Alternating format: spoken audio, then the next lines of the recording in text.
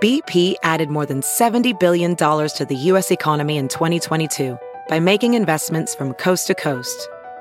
Investments like building charging hubs for fleets of electric buses in California and starting up new infrastructure in the Gulf of Mexico. It's and, not or. See what doing both means for energy nationwide at bp.com/investing in America. Hey, it's Kaylee Cuoco for Priceline. Ready to go to your happy place for a happy price? Well, why didn't you say so? Just download the Priceline app right now and save up to 60% on hotels. So whether it's Cousin Kevin's Kazoo Concert in Kansas City, go Kevin, or Becky's Bachelorette Bash in Bermuda, you never have to miss a trip ever again. So download the Priceline app today. Your savings are waiting. Go to your happy place for a happy price. Go to your happy price, Priceline. The following podcast is a Dear Media production. Hi, friends, and welcome to the Papaya Podcast.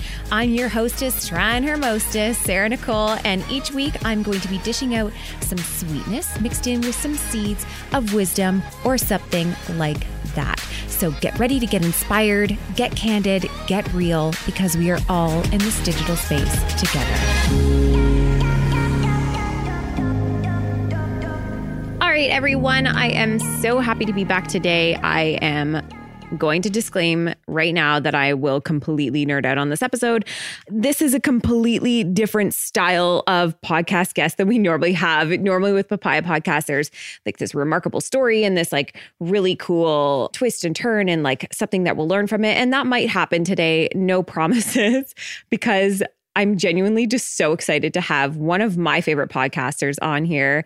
And I'm going to let you take it from here. Kristi Lee. Hi, how are you? I am so great.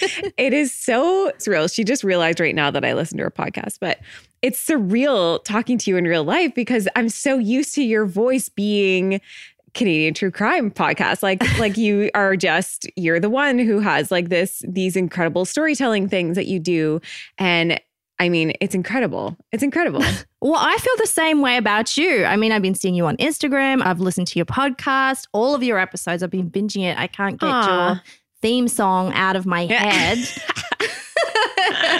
I love that little jingle. Yeah. I always find the theme songs is the thing that hooks me though, because like, especially with the crime ones. Oh, that's the other one I was just finished listening to Live and Die in LA. Oh, They've right. got a great little, and that song, it just like gets me in the mood for it, right? But I have a friend who has a podcast and she has her own jingle. And I'm like, I want my own jingle. Like they like literally had somebody write a song for their opening thing. Did you do that at all? Yeah, I did. Yeah. Oh my gosh. Originally, I used like a stock track. Yep. But I have a musician friend that helps me out. He goes by the name We Talk of Dreams, and he wrote my theme song like based on kind of a creative brief that I gave him. I like it bassy. So I apologize to all the people who complain about the bass when they're in the car. They say it makes their speakers go a bit crackly. I'm like, maybe you should upgrade your stereo. No, I get that. Sometimes I listen to podcasts and I always feel bad when like I've burst out laughing and all of a sudden there's like this huge burst of like sound. And especially, when somebody's wearing AirPods, you're like, oh gosh, so sorry. Like I try to be so cognizant of that moving forward. But yeah, you have this like, it's kind of funny listening to a Canadian podcast, yet you have this like soothing Australian accent. How did you land in Canada? Like, I feel like there's so many layers to this, but how the heck did you land from Australia to Canada and become this Canadian true crime podcaster? Oh, it's the most ridiculous story. I'm here for it. So back in 2006, I was working at a job and I was the marketing manager, and I met this guy there who just started fresh out of university, and he was the IT help desk guy. And very soon we became like the Jim and Pam of the office. Oh my gosh. Why are you describing my exact relationship with my husband? I assumed so. I was like, are you just telling my story? Right down to like, he's the IT guy? Like, come on. Oh, yours is the IT guy? Shane was the tech guy. He was the CTO. Yeah. Oh, geez. Gosh, keep going. That was just weird. Jim and Pam. Yeah, so we're both pretty shy, kind of introvert types. So immediately we saw something in each other and we became very good friends. But it took like 8 months and getting a little drunk at the work Christmas party for us to actually kind of take things to the next level. So from then on, like that was it. We were a couple. And I had already known that he wanted to move to Canada one day. So he said to me, you know, I have a 5-year plan. In 5 years, I want to be living in Canada. And I'm like, why? And he's into the NHL. Okay. So he's obsessed with the NHL, and he was actually into the Phoenix Coyotes, like surprisingly. That's so funny. You're just staring at me blank face. I'm just like, it's so random. I think it is so random, but it's also like you went from Australia to Canada for hockey. I mean, I get it, but I'm also like, have you been here for you've been here for winters now. Like, oh gosh. So I guess the main thing is that I have very pale skin and I'm not into the sun. I'm a dark person. I like being in the shade. I like the nighttime. So Australia really isn't a country where I felt comfortable with the like sun and beach culture. Like I can't stand the beach. I don't like the sand. Like the salt water like gets in my eyes. And it's just, I don't know. It's just never been, I really enjoyed living there, but like the nature aspect of the country didn't really resonate with my personality. And same with my husband as well, really. So anyway, we kind of made a plan. And over the next 2 years, we put the plan in action. We came over here and we followed the Phoenix Coyotes from Phoenix to Vancouver to Montreal. And then we came to Toronto, decided we'd move to Toronto. And then we got married in 2009. And then 3 months later, we resigned from our jobs and just moved over here. We landed here in Toronto with a suitcase each. Oh my gosh. Yeah. And then just a box of kind of keepsakes that we kept back home and we would ship over when we were settled. Yep. And straight away we were, looking to find jobs and stuff. And it was horrendous. The second I stepped off the plane, I started getting these massive anxiety attacks. Oh. And it was the worst time of my life. That first 4 months. That's a lot of change. It makes sense, but it doesn't make it any easier when you're trying to go through that's such a bold move. Yeah. So I can understand how difficult that would be for sure. It was bizarre because we never really thought about it. It was just kind of like, okay, we're moving to Canada, but we never actually realized how it would feel once we got off the plane. It was just horrendous. And I was, looking for a job and, we came over with our 5-page resumes, which was common in Australia back then. And I'm like, why isn't anyone calling us? Blah, blah, blah. And then our bank manager took pity on us and she said, look, I've looked at your resumes and you ain't getting anywhere with a 5-page resume in Canada. And I'm like, what? What are you supposed to have? You have to have a 1-pager? It's a 2-pager. Oh, 2-pager. I was like, I haven't written a resume in a while. Yeah, well, I haven't now either, thank God. But I'm like, where am I supposed to put all my goals and objectives? My goals, you're so darling. Oh my gosh. I used to one time, I put my resume on pink paper because I adhered to the Elle Woods type of thing of it'll stand out in the stack. I did get that job. So anybody listening, you never know. That's amazing. It stood out they were probably like, who's this girl who put it on pink paper? The audacity, right? I think Elle Woods also spritzed hers with perfume or something, but I mean, inspirational. Yeah. So you've got, she takes pity on you. You've got your 2-page resume now. Yeah. So I got my 2-page resume, but my anxiety attacks were just off the chart. And because we didn't have a job, luckily by this time, actually, my husband did have a job, but you have to wait 3 months before you can get OHIP. So I'm like, I won't go to the doctor. I won't go to the doctor because I don't have any health coverage. And then finally I was like, I can't deal with this anymore. I would wake up in the middle of the night just gasping for air and just going, this is my life now. I'm going to end up on the street. No one's ever going to hire me.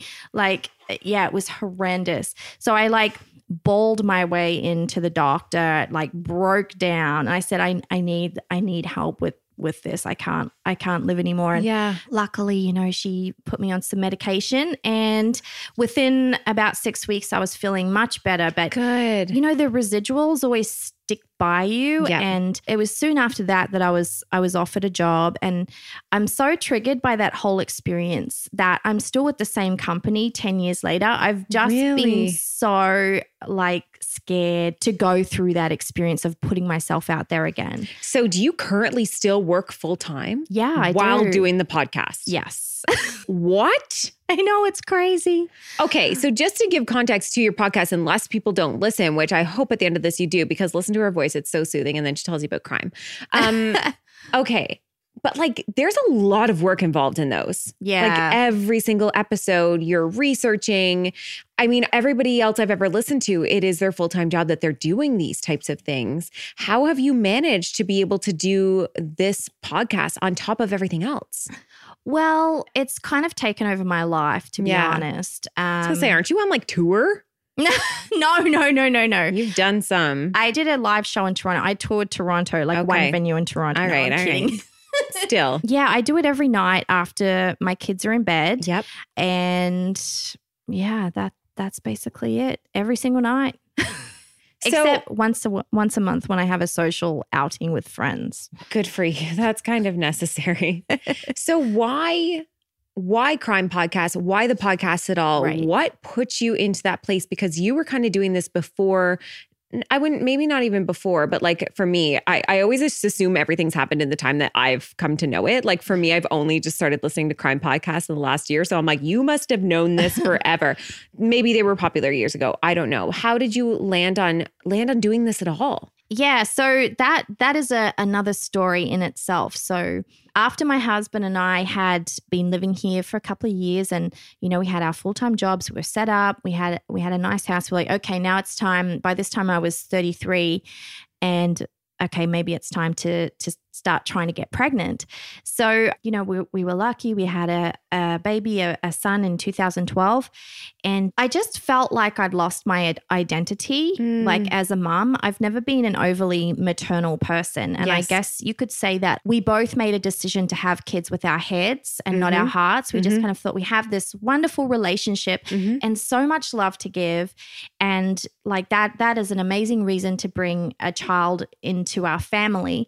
But I didn't feel like a deep yearning to be a mother like I've heard other people feel. Okay. So when I had this baby, I just felt so disconnected. Like, I'm just like, what am I doing with my life? Right. Like, yeah. And I was like, why did I do this? So it was like instant regret. And that was something that I really kind of had to settle into my new identity.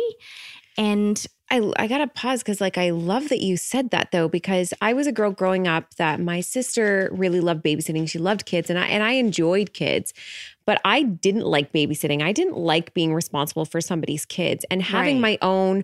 I wanted children but again, I think I liked the idea of children. I liked the idea of being a mother, but I don't think 100% understand what it would mean and what it would take.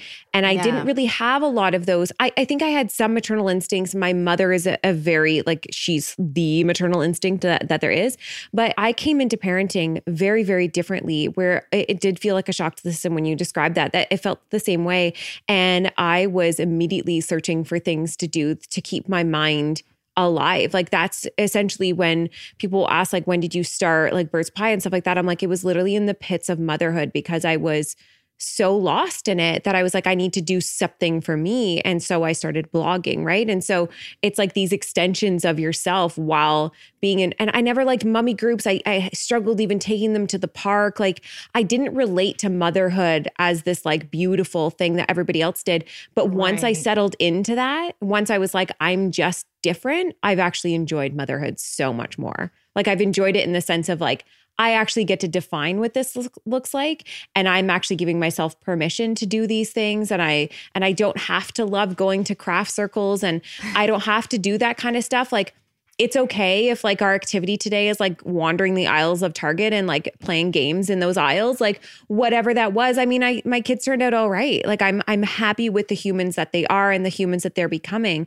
But I just really I appreciate that you said that because it's such a hard thing to articulate when people become moms, because it feels weird to say like, well, I didn't really love it, or I didn't really feel super comfortable with it. Or it's like this overwhelming, like, yes, you love your children, but it doesn't always feel like this overwhelming maternal like bond and need and all of that stuff. Like sometimes it's a little bit more than that. And not everybody has that. And I don't think that that's a wrong thing. I think it's potentially was really good for you because it ended up channeling you into this essentially. Yeah, well, a bit later on, but it's funny. We're told as women that as soon as we give birth, that those maternal instincts will kick in. And I just always assumed that would happen with me, and it just didn't. No. And, obviously I ended up being diagnosed with postpartum depression, and it wasn't severe. Yes. It kind of manifested itself on more of a, well, this is my life now. It's going to be crap. I'm going to have to grin it and bear it. It's a life of servitude. Yeah. This is what I'm doing now. Yeah. And after about 2 months, and I was the same as you, I'm like, I don't want to hang out with other mums. They're all going to be, boring, and we're going to talk about our babies. And they've got everything together. And I'm just like, we're barely surviving. Like, yeah. And there's always like, they describe the different types of moms, and like they talk about the helicopter moms and the free range moms and the bulldozer parents. And I'm like, I'm a survivalist. Oh my God, absolutely. Whatever works today is what we're doing. And I haven't thought about it. I haven't read, like, I love when people are like, what books would you recommend reading about parenthood? I was like, I have yet to read one. I didn't do any of it. Right. So like, it's one of those things. So I know it's crazy. Well, I guess after a couple of months, I was so lonely and so depressed that I was desperate to talk to anyone during the day. So even if it was one of those crafty mums that was going to make me feel even crappier than what I already did, I guess I got on that meetup website and I said, Oh, I didn't know that was a thing. Yeah, it was back in 2012. It might still be now.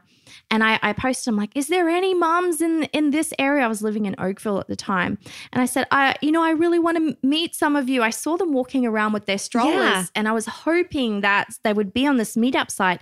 And they were. I arranged this meetup down at the park on a Wednesday morning, and about 12 other mums showed up. No way. Yeah. And so I'm like, I don't know how this is going to go. But before you knew it, like they were all the same as me. I love that. They were all lonely. And they in that were same all kind of like situation. Yeah. And Makes so they much all sense. felt so like out of their element, and they were just so grateful that there was something happening where they could meet other mums. I love that. Yeah. So that really like transformed my mat leave. And I wouldn't say that I got my identity back because I was still struggling with that.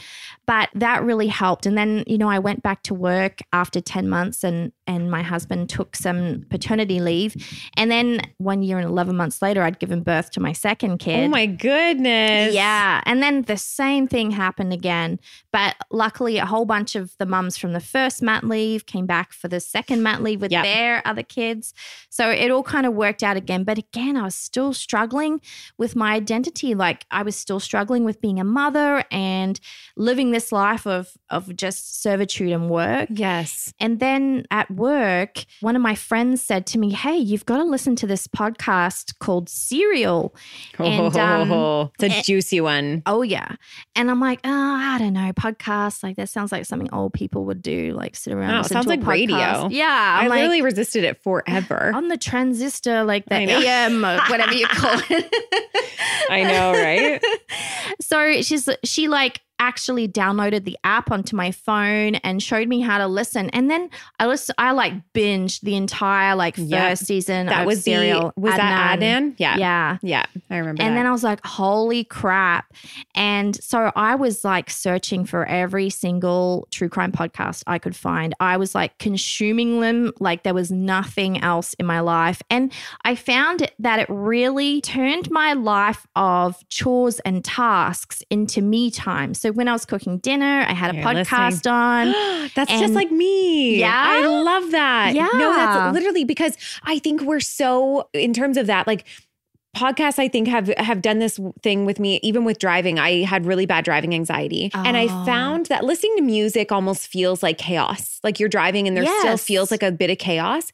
But with the podcast, your brain is almost focused on this thing and you're focused on the road that you don't have this focus on the millions of different things that might go wrong on the drive, which is like usually like lane changes would be an issue for me or things like that. Or things like doing the dishes felt so mundane and so like, I don't want to be doing this right now. But when you have a podcast on, I would even listen to true crime when I was at the gym. Like I would have it on because I was like, I can go forever because I needed to finish the episode. Yeah. They completely it became this way to enjoy the mundane moments of life by having this like storytelling happening in the background that kind of made it feel exciting and purposeful. Absolutely. Yeah. Yeah. I so relate to that. Yeah. So it's like if I'm folding the washing, I've got a podcast on. Like when I'm mowing the lawns, like the most annoying thing ever. I'm listening to a podcast. The crap you don't want to do. Yeah. And it just makes the time fly.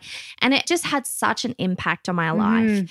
At the same time, I was so into it. I was joining all the Facebook groups. And then I saw a whole bunch of people saying like, why isn't anyone covering Canadian cases? At the time, the only podcast covering Canadian crimes was CBC's Someone Knows Something. Oh, I haven't listened to that one. I've listened to all the Uncover ones. Yeah. So Someone Knows Something covers mysteries and unsolved cases. And then also my friend Jordan from the Nighttime podcast who covered Canadian crimes, but also other things kind of on the fringe of society. So there was no one concentrating exclusively on Canadian crimes. I got this like seed of an idea in my head. And then I was thinking, you could do this. Like I have a background in writing and marketing and communication. So I have that skill set. I had no skill set in audio production, anything.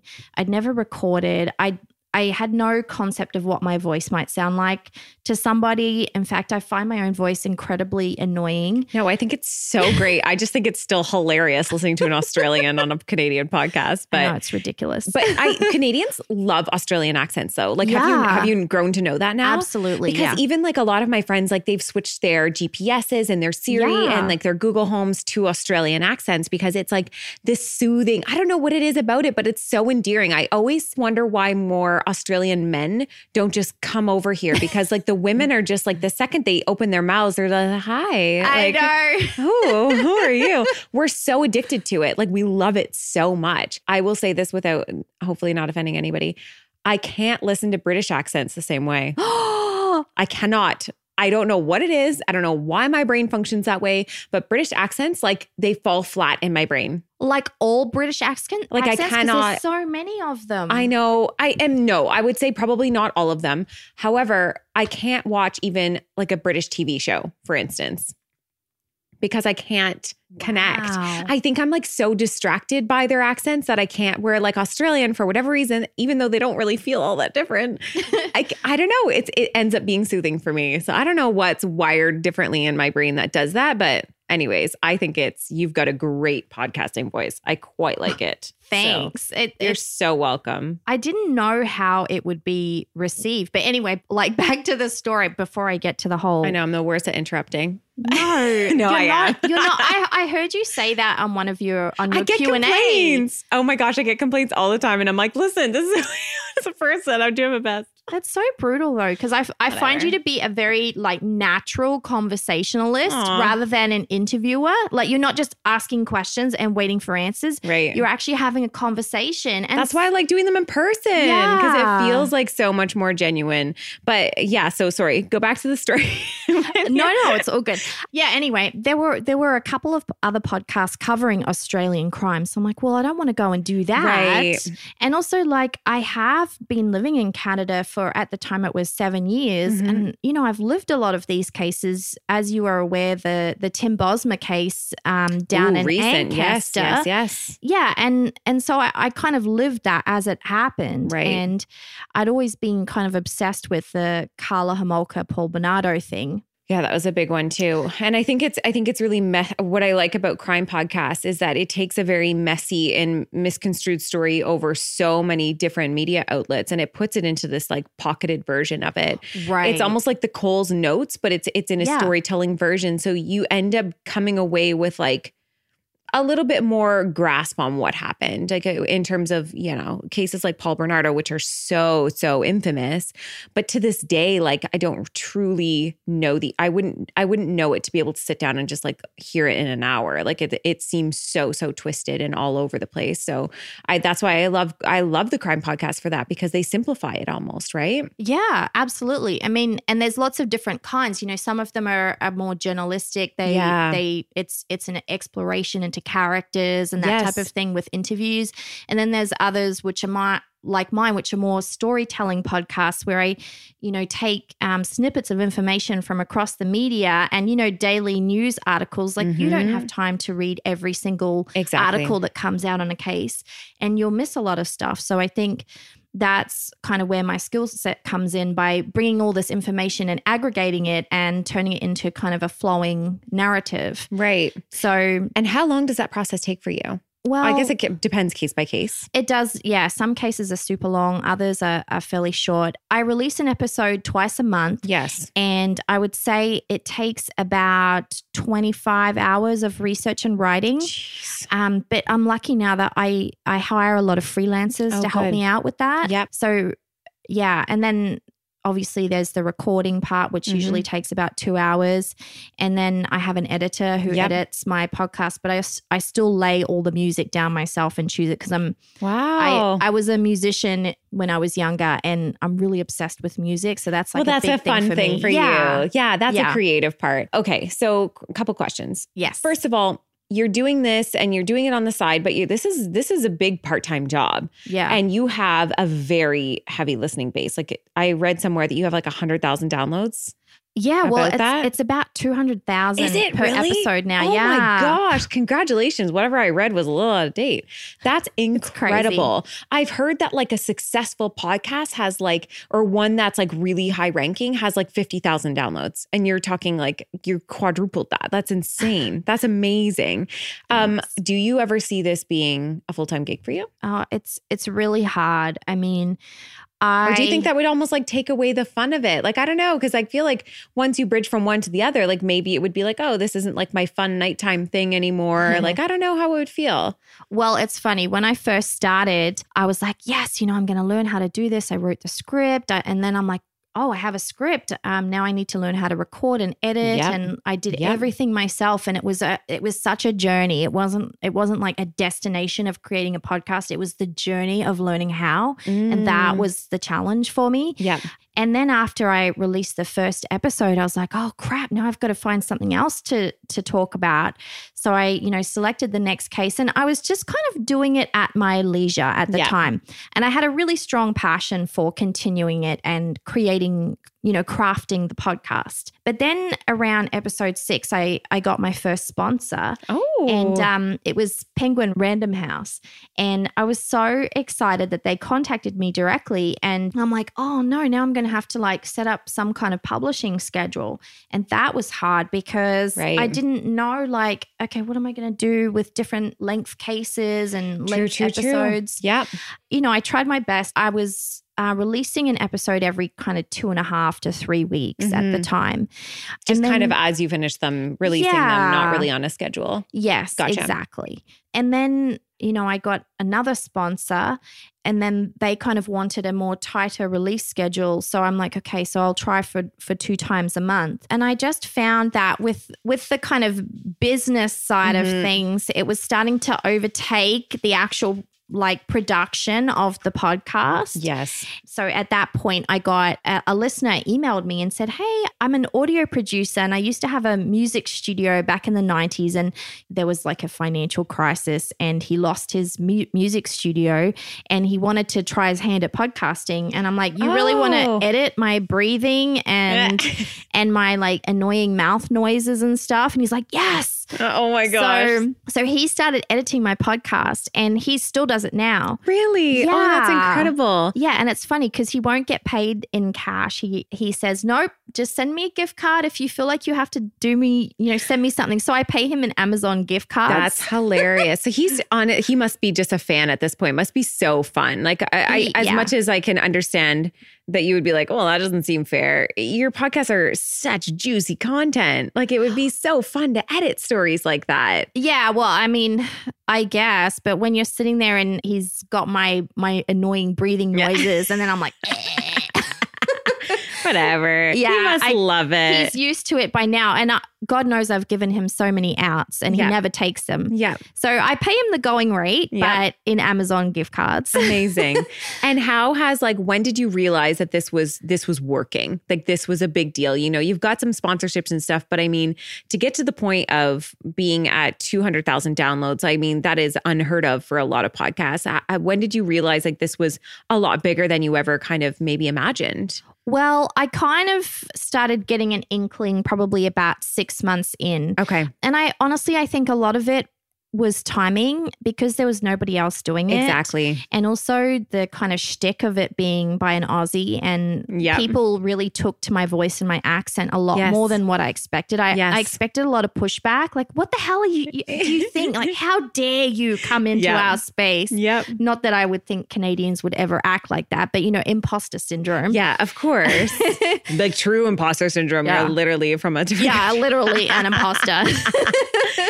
But yeah, things kind of started ramping up. And I guess because I went to university to do marketing, I have, you know, a basic business degree. And then I've been doing marketing and communications for, you know, 20 years now. So it would kind of be a big deal for me to quit my job and go into this kind of entrepreneur space, which I'm not comfortable with. I never intended to start like a thing that I would quit my job for. I just kind of wanted to challenge myself and find my identity. I love that though. And I think that's such a nice message too, is that not everybody has to like jump into it. Like, it doesn't have to be that you're all of a sudden doing 4 episodes a month or that you quit your job. I think a lot of people aspire to those things, but it's also okay if you want to do it as like a side gig or something that truly, like, how has your mental health and everything been now with having this? This is literally like my life trying to do a podcast at home. Like, my animals. She has the cutest animals. Oh my God. They're the worst though. I swear they like have spidey sense of, oh, mom's doing a podcast. Let's make all the sounds. But how have you found now that you've had this thing that has become this creative tool for you? Has it helped you in motherhood? Has it helped you with your mental health? And like, how has your family responded to this whole thing? Yeah, that's a whole other thing. So my kids are 5 and 7. They don't really understand what a podcast is. No. But they know that I they can't really listen to it because they'll probably get nightmares. Probably the worst kind. Yeah. They know that that's what I do at night after they've gone to bed. But it's funny because another reason why I started it, aside from like losing my kind of identity through motherhood, was that at night, my husband, he's a gamer, right? Like a lot of IT guys. I wonder if yours is too. He can be, but oftentimes, like, and if he does it, he's gone. Like, like, see you tomorrow. Like, it's not a thing. He's more of like, but I understand it because as much as everyone talks about like gaming and stuff like that, and I understand it can be a really frustrating thing for a lot of people. However, I know what it's like. I used to walk into his office and see screens and screens and screens of work. And I can't imagine what your brain functions like. And my son's the same way. Yeah. Sometimes he comes home and he'll be like, it's not that I want to play a video game. He's like, I need to play one. Like, he needs to tune off and do something else. So when it does happen, I actually quite love it. I like that he turns to that over other things.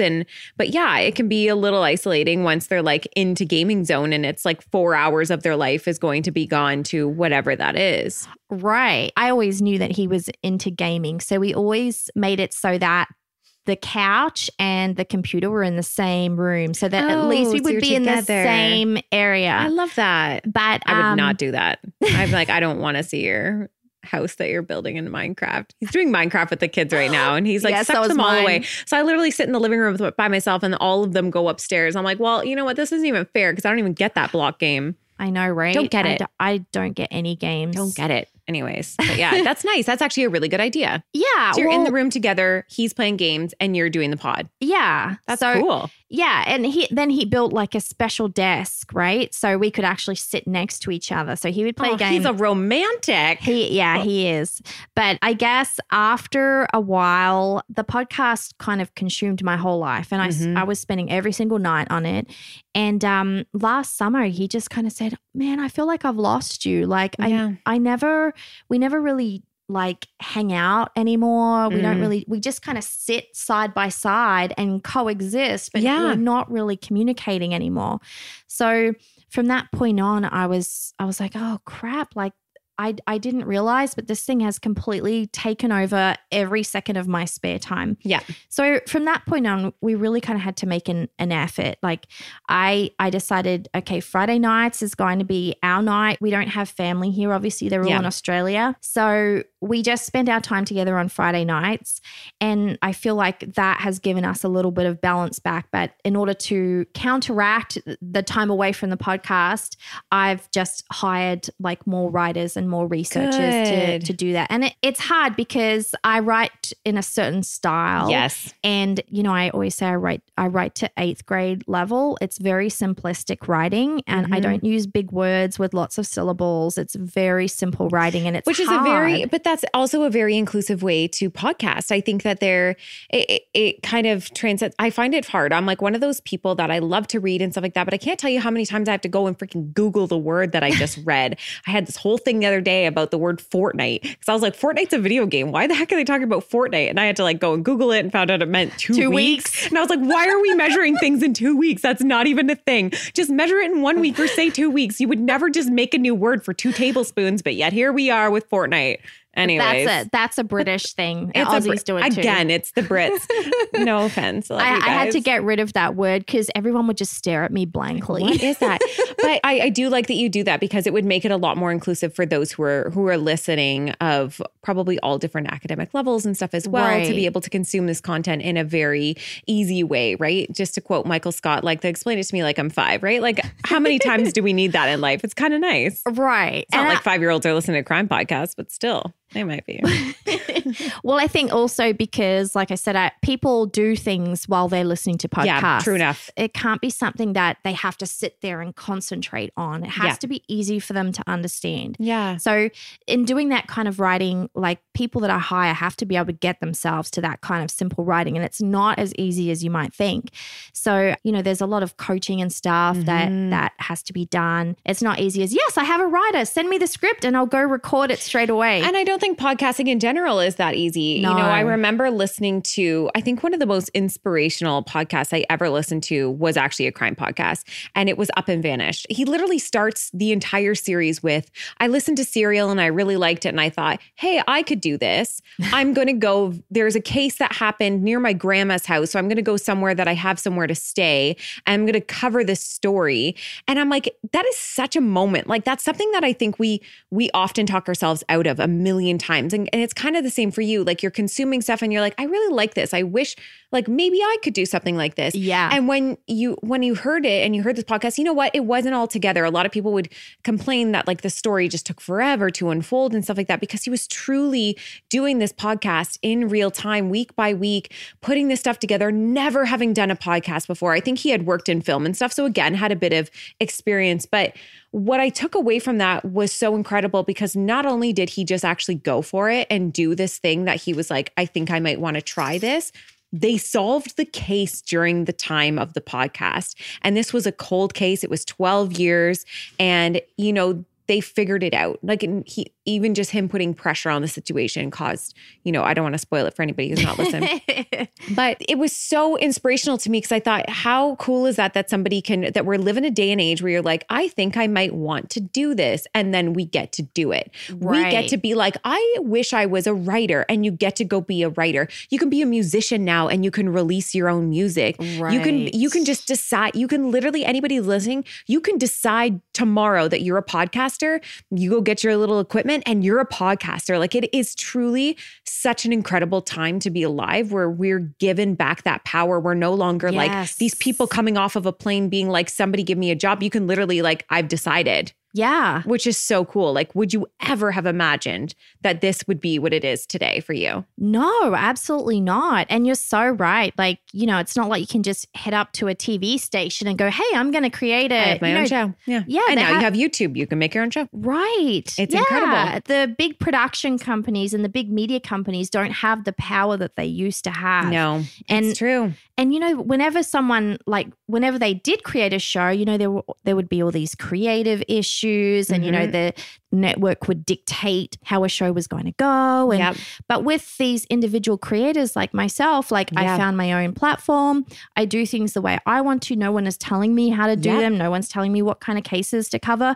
And, you know, I've gained an audience, and I agree with you. I think it's amazing. And same with like YouTubers and Instagrammers. Oh, it's so incredible. People forget, and I think we've gotten to this age of, you know, it can be difficult. Sometimes we see, you know, influencers in they're living these lives and they're so extravagant. There's all these things, but I'm like, but can we just for a moment appreciate that we are in a day and age where a woman who is a stay-at-home mom or, you know, a student right out of college and somebody who loves to travel has this ability now to monetize in a way that we've never seen before, that the marketing companies have actually stopped going to like these bigger places and bigger platforms, and they're going to everyday people to create content and create marketing for them.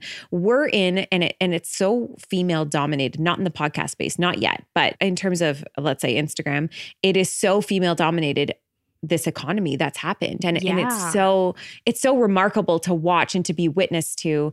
And I just find I always have to kind of remind myself of that every single time it kind of feels like overwhelming or weird or contrived. I'm like, we are in a day and age where we literally took back marketing, and as consumers, we now determine what's in our news feeds. We determine what we watch. We determine what we stream. We're not consuming content the same way. And it pushed society and it pushed marketing into this new space of having to listen.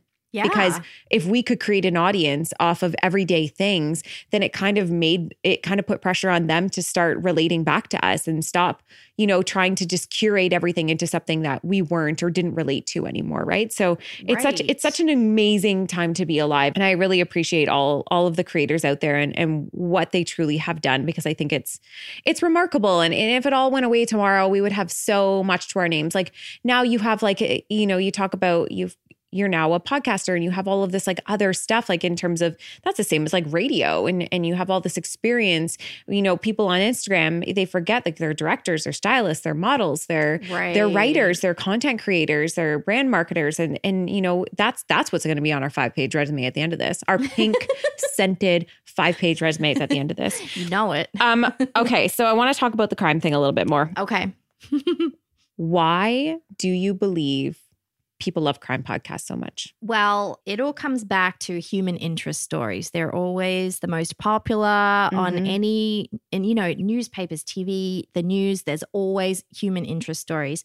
And these are the worst ones, the absolute worst ones. This is where we find out the awful things that humans are doing to other humans and why, you know? I wish we could understand the why a lot of times, but have you found it's been ever hard for you? I was like the most terrified child. So the fact that I consume crime podcasts, there was a bit of a consciousness that I had, like, am I going to just be terrified all the time? It hasn't happened for me, but you're in it. Have you found that it freaks you out? Yeah, it doesn't freak me out. It makes me really sad. And as I've come along, I unfortunately have gotten pretty desensitized at this point. Yeah. So not a lot. I kind of compartmentalize. Yeah, compartmentalize. I think that's right. Yeah. So I often don't let my brain get into that space where I think really deeply about why, and I ruminate on the sadness of it all and the tragedy.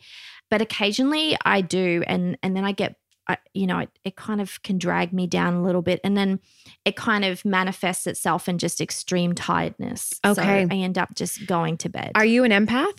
No, I would not consider myself to be. But an I empath. guess if you're this in this deep with the research and stuff like that, at some point, you would start to carry it. Yeah. Is there a certain case that you can recall or two that truly stuck with you? Yeah, I mean, Tori Stafford. Tori Stafford, that's the little girl that was Woodstock. Yeah, that's not far from here at all. Yeah, so I won't go into the case details because I don't think it's appropriate for your audience unless you think it is. But they don't really tune in to hear these murder stories. Give the bones of it. Okay, so Tori was an 8-year-old girl, and she was abducted when she was walking home from school by a man and his girlfriend. And I won't go into the details, but her body was found 3 months later. It was a long search. It was a long search. And, I decided to cover it fairly early on, and it was a 3-part series, and it was just horrendous. Yeah. And I still remember when I was recording the part where I speak about what happened to her, and I just felt like I was having this surreal kind of out of body moment. But at the same time, I'm like, this is what it feels like for me, who didn't even know Tori, who didn't know her family. Yeah. Imagine what it must have been like for her family to have to live this. And 100%. And it's funny because I was reading an article about crime podcasts, kind of in anticipation of knowing you were coming on, and this balance between how families feel about them. And, I remember with Serial, for instance, the victim's family was actually upset because they were like, this is our life. And it's been almost like glamour. People are talking about it like, I think it was Haley who was killed. And, they talk about it and it became so normalized to talk about her, while other families are like, we love that, their stories are being told and that this could potentially change the way this won't happen to another person or whatever it is. How have you found in the past, how have families responded? And has there ever been a time that you've had to scrap a story because of the family? Yeah. So very early on, like when I started, obviously I had imposter syndrome and I was like, I don't want to reach out to these families. True. Who am I like to go up to these poor families of murder victims and say, hey, I'm covering your stories. So at that point, I had a really nice network of women true crime podcasters, and I still do. They're my best friends. I rely on them. We rely on each other. They said, we generally don't reach out because you don't want to interrupt someone at their time of grief. You don't know what stage of the process they're in. Yeah. And in a podcast like mine where there's no new information, I'm not kind of... You're not researching it. Well, I'm not. Yeah, I'm in not the same way. Yeah, it's already existing information. Right. Yeah, because like when I'm listening to I was listening to Live and Die in LA, and it starts with this girl who's missing, and he's literally doing research and reporting on it on the podcast as is actually happening. So it's so interesting because he ends up being invited to like family things and stuff like that. He wove himself like into their family stuff on both sides of this entire story, and I found that so fascinating that they were so open to that. But I think they liked that there was pressure being put onto the story when people honestly hadn't been listening before, where in your case, it's not so much live storytelling. It's telling a story that's already happened. It's already played out. It's accessible anywhere. And you're gathering that information and telling it in a way that, people can connect to and understand. Yeah. And also there's a difference between unsolved cases and solved cases, right? Unsolved cases, those families want the story out there in most cases. And do you do mostly unsolved? I do mostly solved cases. Okay. I have done a couple of unsolved cases, but they usually have to go through some kind of criminal trial system. Okay. Because that's where I get the bulk of my information from the trial. So I'm like, well, I'm covering solved cases. What can I possibly offer to these families if I reach out? Yeah. But early on, I think it was probably about case 11, I had planned on doing a case about a domestic homicide in Atlantic Canada that someone had recommended or suggested to me. I got up and I saw that the victim's brother was in the media. He was talking out, raising awareness about domestic homicide. And I'm like, okay, so this guy might be a good one to actually contact about his sister. And so I looked him up on Facebook and I messaged him.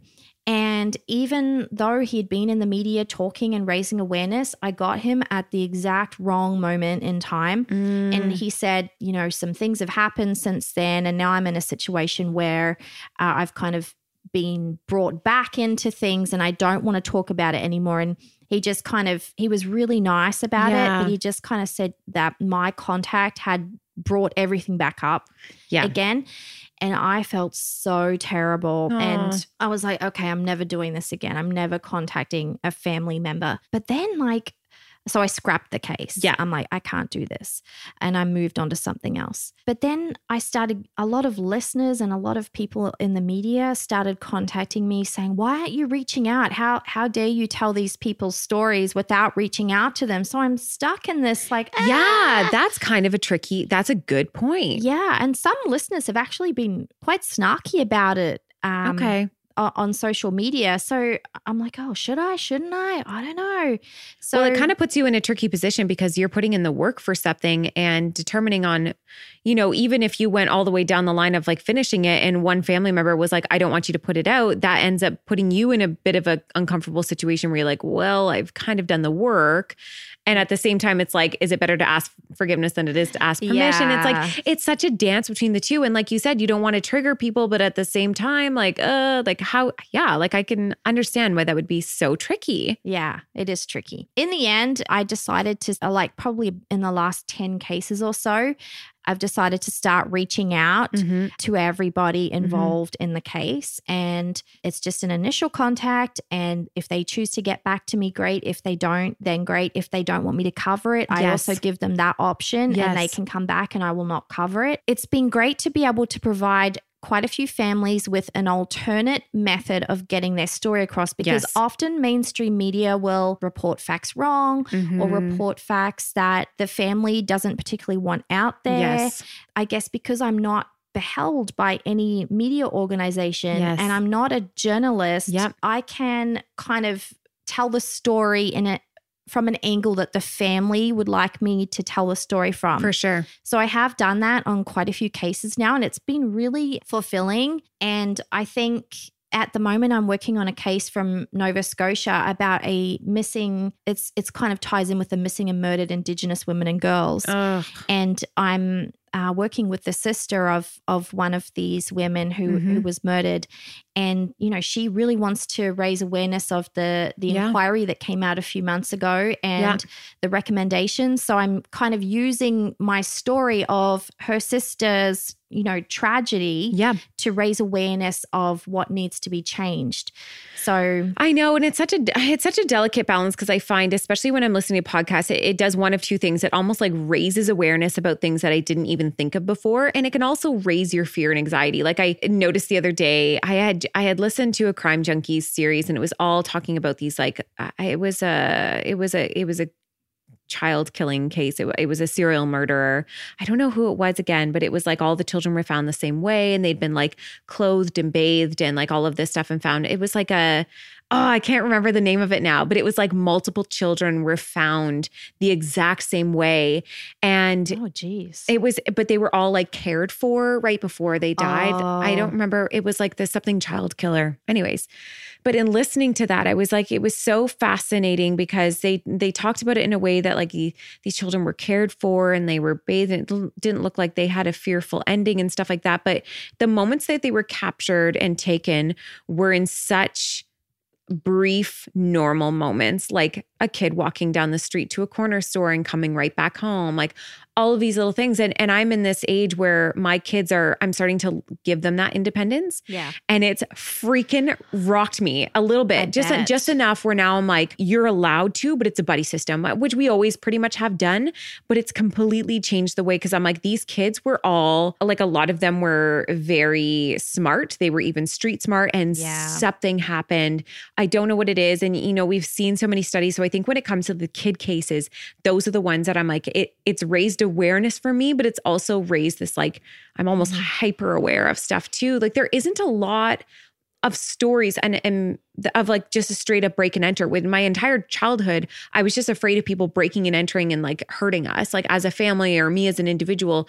And as I go on and like listen to so many stories, you realize it's usually somebody that they knew, or it's like completely random outside the home. Like it's not often that it's like this inside of the home attack. So I've been like less and less nervous in that regard. But I find it so funny how many crime podcasts I listen to, and they advertise for home security systems. And I'm like, yep. We're ordering all the things. Like, yeah, this is the audience. This is the audience. I just find it all so fascinating. Crime podcasts have literally just, I don't know, they're, like you said, they're such a cool part of it. They're such a neat part of the human psyche, and like why we've seen so many things kind of risen up in the last couple of years. Netflix has brought a lot of it. You know, Making a Murderer was a big one, covering a crime case from a different perspective and stuff as well. Then we had the Ted Bundy tapes, and there's like another one, Mindhunter on Netflix.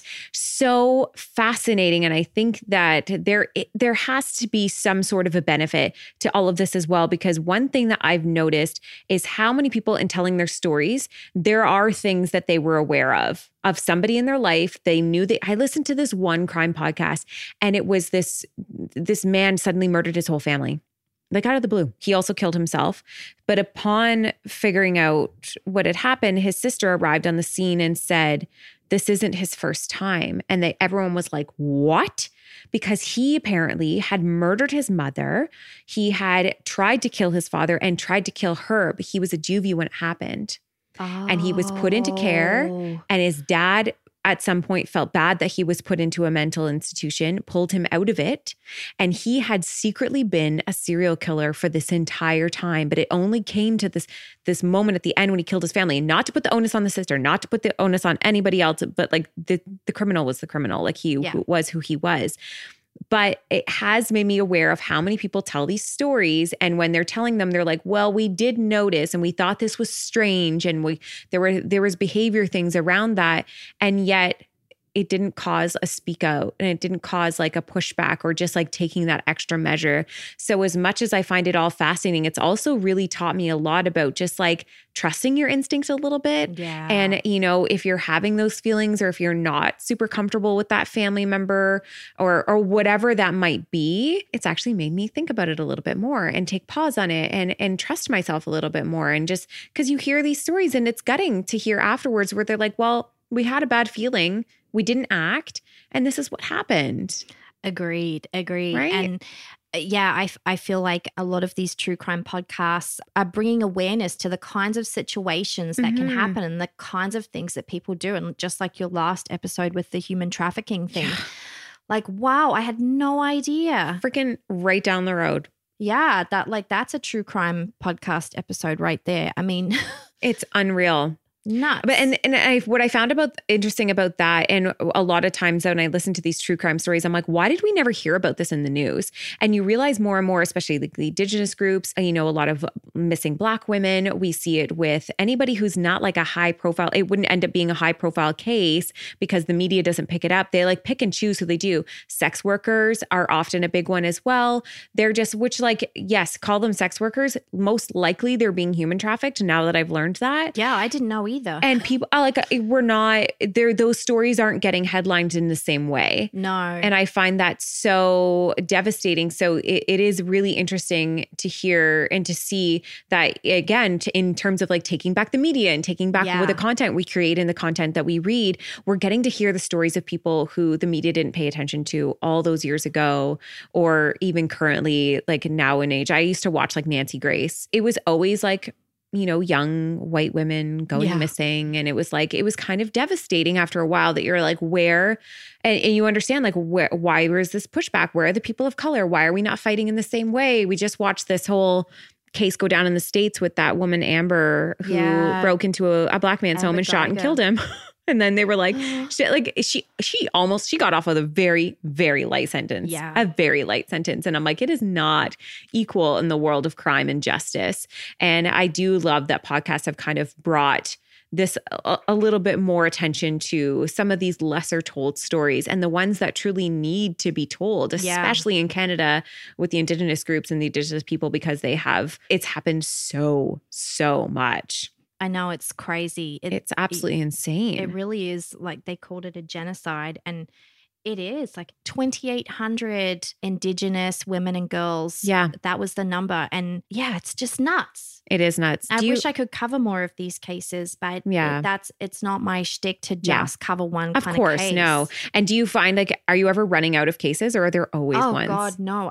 There's so many. Yeah, it's crazy. I have about 700 case suggestions on I've got this giant spreadsheet. Oh my gosh. So I go through this spreadsheet and then I kind of comb it for different kinds of cases from different locations. And then I have like a short list. And from there, I select which cases I'm going to cover, and my writers choose from that list as well. So we are never going to run out of cases.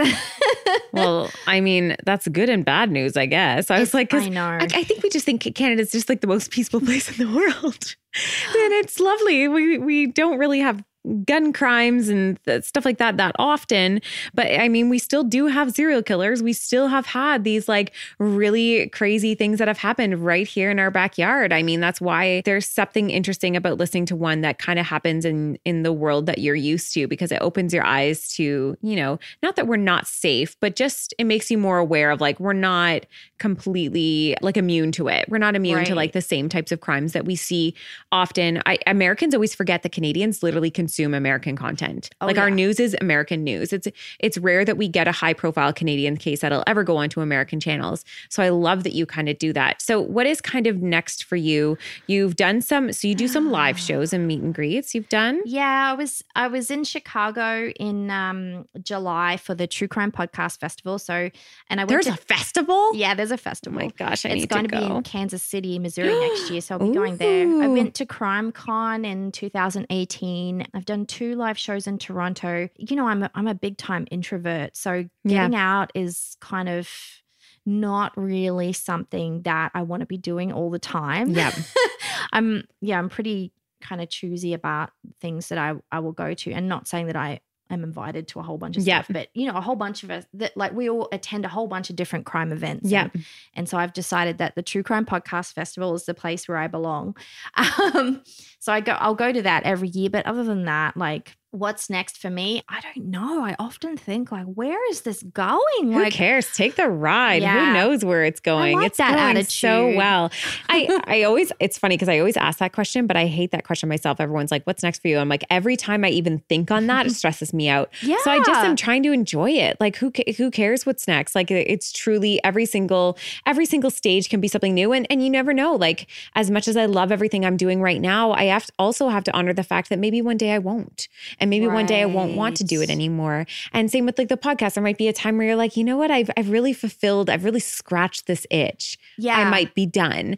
And that's, you know, completely fair to kind of say and to feel. But usually I think once you kind of like open this kind of door or window into these types of things, it kind of just like, it's like explosions and it's excitement. And it can be, I kind of find like I get renewed in my love for things over and over again, which is kind of like marriage or anything else in your life. You have these like moments where it's like, oh, it feels like a bit of a grind to be doing this. And then there's other ones where you're like, this is incredibly exciting. And I can't believe that I'm getting the opportunity to do some of these things. So it's kind of a bit of both, right? I love that you said that, because that is my experience too. And, you know, I wouldn't say that I love it and I have the passion for it that I used to, because it's so all consuming. Yeah. And because there's a lot of listeners that are very demanding and, you know, the haters and stuff, and it gets hard to deal with. But at the end of the day, I still get an enormous amount of satisfaction from producing these episodes.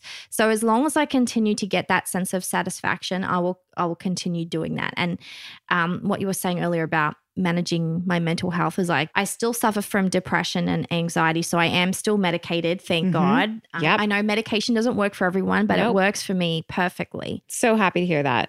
Yeah. And I think, you know, having a really strong support network really helps. So my group of women true crime podcasters, you know, we have a Facebook group and we're always there for each other. I love that. It's not a competition. We're supportive, and I'm a big advocate of women supporting women. Yes. And they mean the world to me. And I don't know where I would be without them to kind of run things by and bounce things off and talk about our challenges and how our mental health is, because we all have these stages where it's like, oh, it's just getting too much. It's weighing too heavily. Oh, I love that. I've had a couple pockets of people like that. And it always kind of blows me away, because I think in the society that we're in, and especially with women, I always kind of have to remind myself it's the way that we've been constructed to feel. Because, you know, in the business world, the stats show that it's like 6 men to 1 woman at the top. And so if there's only one spot there, we really feel pitted against each other. Yeah. And we have shows like, you know, The Bachelor and stuff like that, where we feel pitted against each other. And it's just this constant, we already do it. We're already so comparative by nature. It really takes a special type of intentionality and relationship to push all of those like instinctual feelings sometimes aside. I mean, I still get it. I have friends who are in the podcast world, and sometimes they have like incredible episodes, and I'm like, damn, I wish I was that good. But then I'm like, but then that's kind of negating what I've done and what I'm doing too. And I never want to be distracted from my own, you know, my own thoughts and my own flow of consciousness and whatever that is too. And I think when we truly support each other, it actually makes us better creators. Yes. And it actually helps each other grow. I like to describe it to people as like, if you're on your own and you're doing your own thing, sure, you have this pool of people that you're talking to, but when you band hands with somebody else in the same industry and you you work together, you start reaching your hands into both pools, and you now suddenly take your communities and you build them up into each other's, because especially in the podcast space, like, I'm sorry, but like, we can only listen to so much. And at the same time, there's so much available. So why not support your friends and make sure that theirs are getting listened to and supported, and supporting each other through it? Because I mean, even my favorite episodes, they only have like, or my favorite podcasters, they only have one episode a week max. Yeah. So I only have 1 hour of that content. I'm going to need like 3 hours a day. Yeah. So we're going to fill those spots. We're going to make sure it's like good stuff. But yeah, I actually have to say, like, you were incredibly supportive of me, like straight out when you emailed me, and were really kind. And I mean, you're such a big podcaster, so it meant a lot when you came and we're like, oh, well, I don't know, you're super nice. And there's a lot to be said for that in terms of like women supporting women, especially in a space where podcasting women is a low, I think it's 22%. 22% of podcasters are women. So we're out there. And I think that number is growing. And I really want people to kind of take away from this is how incredibly amazing an opportunity we have, that somebody who's straight off a plane in Australia comes to Canada, falls in love with crime podcasts, and just freaking starts her own. Like, that is self-made in its entirety. It's so, so beautiful. And I love what you're doing. Tell everybody where they can find you and where they can start binge listening if they haven't already. There's going to be some people who are listening to this and they'll be like, I know exactly who this is. Like, the second you hear your voice, it's like, oh yeah, tell me all the crime stories. Well, just look for Canadian True Crime. I'm on Facebook, Twitter, Instagram. I'm not a great social media person. That's okay. I focus my attention on the podcast. But yeah. Apparently a full-time job and kids and a husband. Like, holy. Yeah, I mean, you can see the bags under my eyes. The under-eye concealer works double time. They're just, somebody says like that line of, oh, my bags under my eyes, they're designer. And it's like, well, yeah, life designed that for me too. God.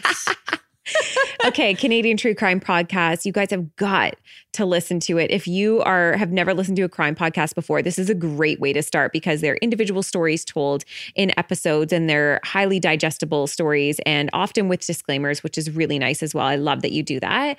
And yeah, if you have never listened to one before, this is exactly where to start. You are going to love it. And if you are a huge crime podcast junkie person, nerd like me, go and enjoy. It's going to make those dishes so much better. It's going to make those walks outside so much better. It's going to make the gym better. It's going to make that drive to Toronto that, God help me, is such a disaster. Thank you so, so much. Thanks for coming. Thanks for sharing your whole story from, coming over here, imposter syndrome, literally, your mental health, your motherhood, your ability to self-create. I think it's so inspirational, and I just have loved nerding out with you on this. So thank you. Thank you, Sarah. And I just want to say, like, I've only discovered you for a couple of months. No way. No, I saw you. I'm like, oh, this girl, like, I've just felt like your message really resonated with me. Oh, I'm really glad. That's why I reached out to you, because I just think you're amazing. Thank you. Oh my gosh, we're having a moment. Thank you so much. And I didn't actually realize how massive you were. Oh. I'm like, oh my God, she's I don't been even on think magazines. I know. But like, I don't even think of that. You'd think it would feel like such a big deal, and it just hasn't. I'm very honored. I'm very honored. I feel very blessed, but I'm glad I have kids that keep me humble and remind me every day how uncool I am. Same. It's the best. Anyways, thank you so much. Everyone, check out Canadian True Crime, and until next week. Well, friends, thank you so much for tuning in and listening to today's episode. For more information on this episode, check out the show notes or find us on Instagram at The Papaya Podcast. And if you loved what you just listened to or know somebody who would, please share it. Simply screenshot today's episode in the podcast app and share it to your Instagram stories, and don't forget to tag us. Last but not least, if you'd like to lend your personal support to the podcast, take a moment and leave a review on iTunes. We would be oh so grateful. Tune in next week for a fresh new episode of the Papaya Podcast, and we'll see you then.